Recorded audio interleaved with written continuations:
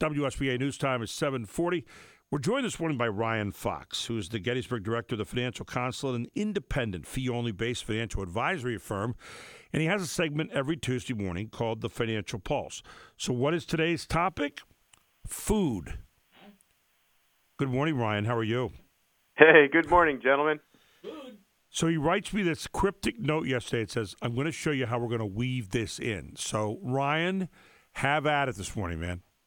I got my tools out. I'm going to start weaving. Go ahead. We were discussing the Fox family budget recently, and we were noticing the increase in food prices.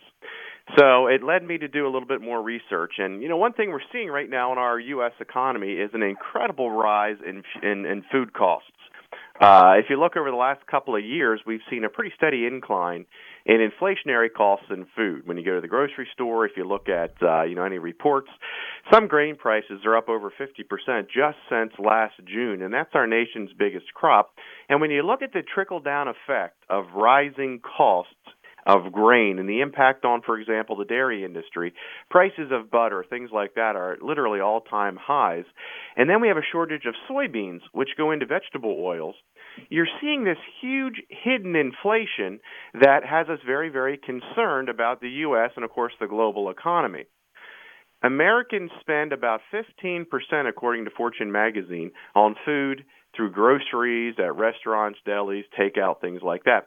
And the current Fed policy, Federal Reserve policy, is clearly a monetary policy that is meant to prioritize jobs over inflation right now. And our biggest concern is all this money flowing into the economy is starting to cause a little bit of trickle-down effect to inflation and things that impacts us, fuel, food, and utilities. And it's becoming a very, very big concern because as we see the Fed start to extract at some point, we're concerned about a rebound effect of inflation that we're starting to feel now in our food prices that could really spiral out of control. And I wanted to mention that today as something we're starting to see little glimmers of and has to be part of anyone's investment portfolio. Otherwise, if we would see interest rates spike out of control or start to even spike up a little bit, there's going to be a devastating impact on many investors. You know, it's interesting also, you talk about food and you talk about the packaging of food, plastics, for example, petroleum-based products that are being used for that. And when we see the rise in oil prices again, and that's certainly fluctuating the prices up and up and up as well. Oh, it absolutely is. And, you know, we saw something yesterday in the market that we haven't seen much in the last 3 months.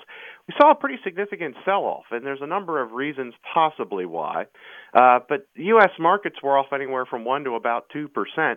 That's a big drop. That caught a lot of investors kind of shocked. They thought, well, you know, the last 3 months we've had the Santa Claus rally and the January effect and the Valentine's Day treat in the market with our rising markets. We've got to make sure we're diversified against that sort of drop, that we're not taking on too much risk, but also we're diversified against what we're seeing in the food prices, which is inflation. We've got to stay short in our bond portfolios. We've got to find ways that we know we can't fight the Fed, but we also can't fight food. So that's got to trickle back in to really how portfolios are designed.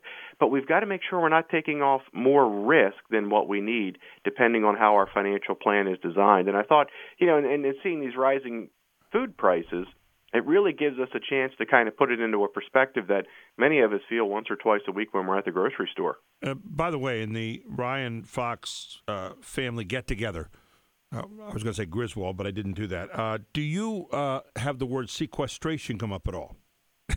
I don't, because the 3-year-old is really pronouncing two-syllable words. Yes. But the other day I was trying to explain to him about mutual funds, and I got him to say no-load mutual fund. Yeah, I mean, there is some reasonableness here. He is both my succession plan and retirement plan. Happy third birthday, kid. We got it. Anyway, people can catch you at 334-1861. And also, you got a great website that has archive programs on there and also wonderful advice. Where can they get you on that, Ryan? Sure. It's ryanfox.info. There's all kinds of info there. Feel free to shoot across any questions, concerns, or interest, and we'd be happy to help. And keep an eye on those prices of food, too. Ryan, great stuff today. Thanks so much for joining us this morning. Have a great day, gentlemen.